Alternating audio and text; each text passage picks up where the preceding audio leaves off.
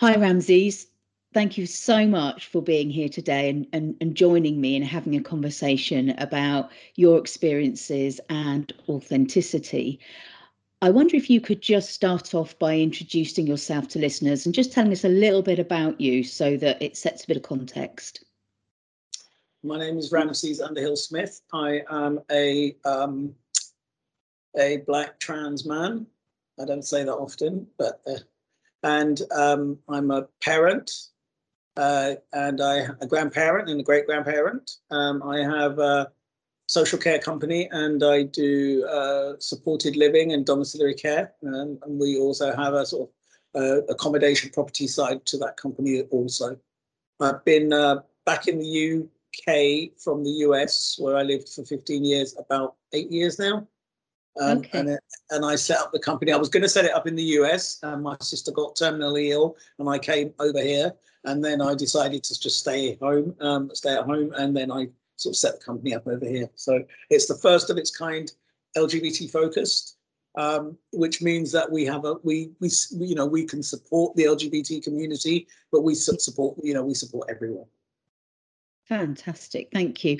As we said before, it's so much more interesting you introducing yourself because I could never do that story justice. So thank you very much. Okay, so when you were asked if you'd be part of this project, what made you think it might be useful? I think it's useful, and why I always take part in projects like this and any other is I think it's useful for people to be able to see themselves. So we know throughout the country and in all sort of areas of leadership, there's a lack of sort of black and brown faces, and in terms of trans and LGBT. There's also, there's a sort of double whammy, if you like. There's also, but I mean, I don't know how many black trans male leaders I know. I know myself, and I don't know if I know it very many more. No. So it's important to try and be, for me, it is to be visible. Yeah, absolutely. And I think you've got a lot to offer to other young people, particularly trans young people, non-binary, because it's something that is still less talked about than any other area. So talking about that, one of the kind of key things podcasts are around authenticity. And I wonder if you could talk about what authenticity is as a leader. Not sure what that is really. I suppose being authentic is just being yourself to the best of your ability. So, I mean, I think, what does that mean, really? I think the way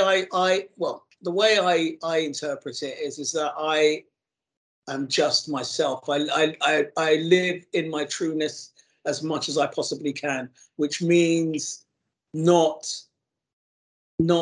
hiding myself, or something that I do quite a lot is telling that little voice in my head to shut up. I'm quite used to it. I'm quite used to now. Something will pop in your, oh, maybe you shouldn't say this, or maybe you should do that, or and I just say, oh, shut up, and continue.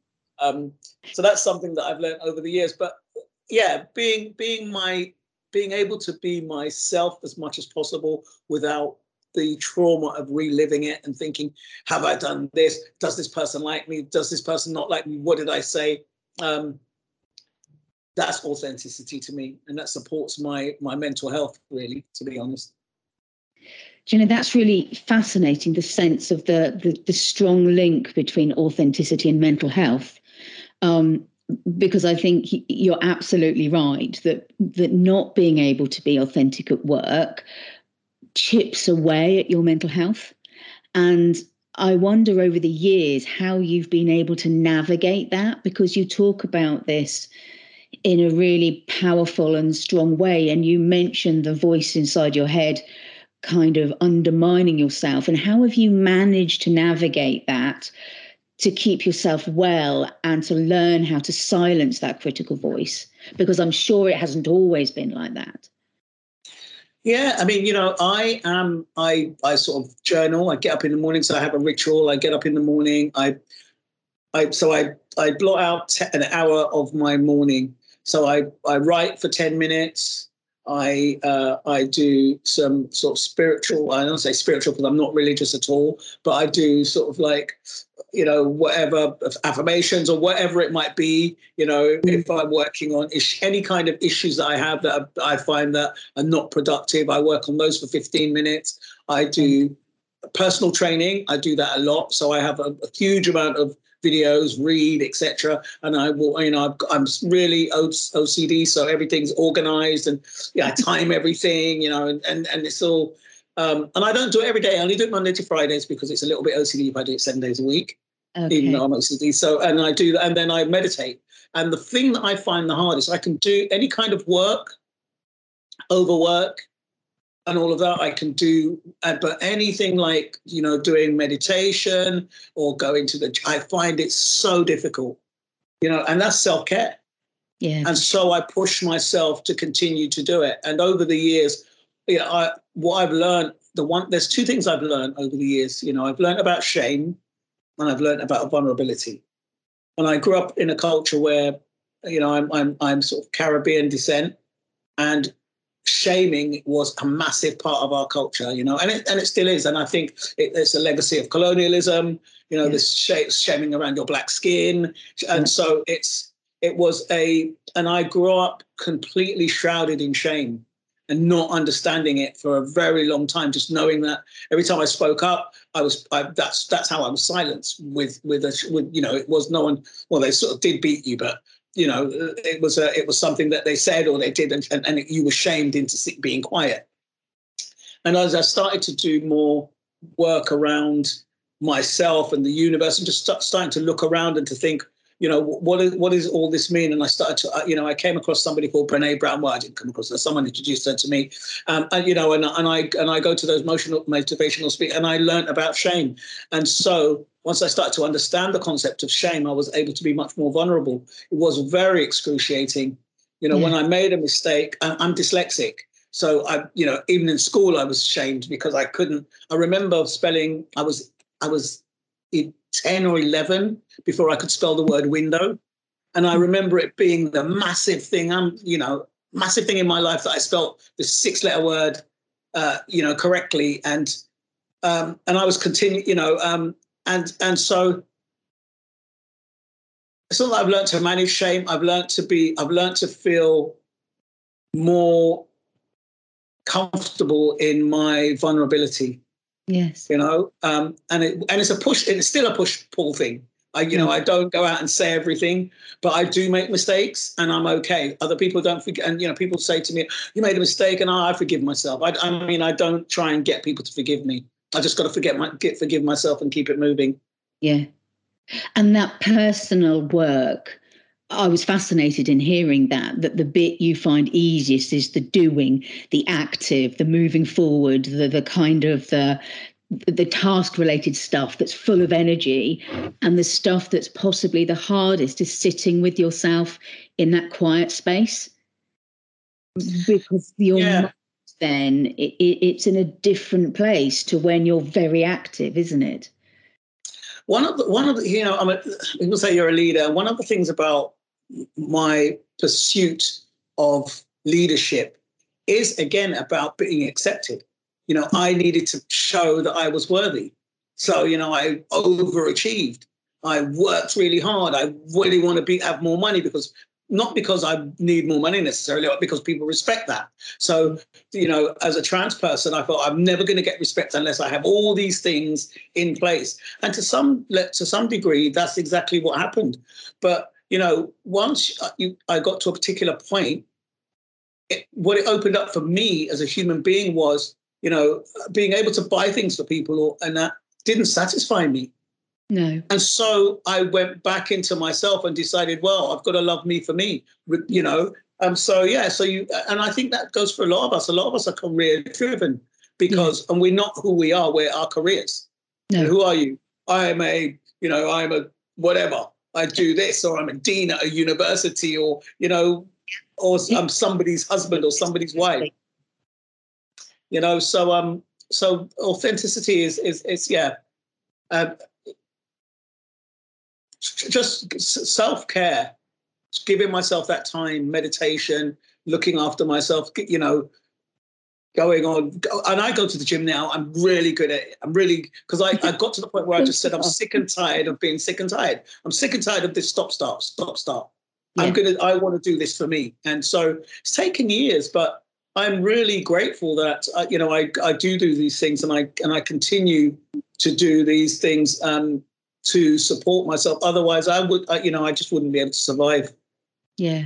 Do you know, there's a question that I'm going to kind of slide in here, if it's okay, that brings us right back to one of the first things you said, which is, I don't often say I'm a Black trans man. And I just wondered in that moment, and listening to you since, what's that about? What stops you saying it? Is there a kind of a mental process? Is it a decision? What leads you to not often say that? What it is that I don't feel that I need to say it now. Okay. There was a time that I felt that I need to say it, and now I don't. People say it to me, but it's so not relevant. So it's very relevant, but it's not relevant. Someone says it to me, and I'm a busy guy. I'm working, and you want to talk about me being trans? It's personal anyway. If you want to know, it's all over the internet. We've got to do is Google me. It's not something I'm hiding, but it's not something that's in my everyday conversation anymore. And there was a time when it was in my everyday conversation, because it was what defined me, because I allowed other people to define me like that. Yeah. And actually I'm much more than that. People want to ask me what my favorite thing is at the moment, right now, probably going to be for the rest of my life, is looking after my grandkids. They just think I'm the most fantastic granddad ever. And and that's because I allow them to do anything they want, then I send them home. But not just like everybody else, but just like a lot of other people, my life is not defined by those things. And so one of the things that's why I asked, because when you said it didn't sound like you were hiding from that. It sounded like you'd moved past that into being Ramses, the man, the person with a full and really busy, joyful life, and therefore those things weren't relevant. And I guess my last question is, that's some journey, that's some life, and I wonder what you would say to young people. And knowing what you do for a living, I'm sure some of these conversations will have come up before. But what would you say to a young trans person coming into work for the first time, or found themselves in organisations? What advice might you give them? I would say be really proud of who you are, because we are the minority. We are, and when I say special, I mean in the sense that it's like diamonds are rare. And I am really proud of being Black. Sometimes I look in the mirror and I think, my God, I just, just going through that, making that decision and making those choices against what everything else, what anybody else thinks, or, you're going to try and live your authentic self. That's a testament, because many of us just sort of fade away, in the background. We sort of get a little job 9 to 5, and we just, we blend in, and we don't do anything out of the norm. And just by the very definition that you're living your life, it makes you a special human being. So I'm really proud of the fact that I'm a Black trans man. I think I'm particularly proud of the fact that, as a Black man, I stood up and transitioned. And I would say that, don't, you will always, I think what I find is people who feel insecure about whatever their insecurities are about, whatever their phobias are about, will try and push that onto you. Look after yourself.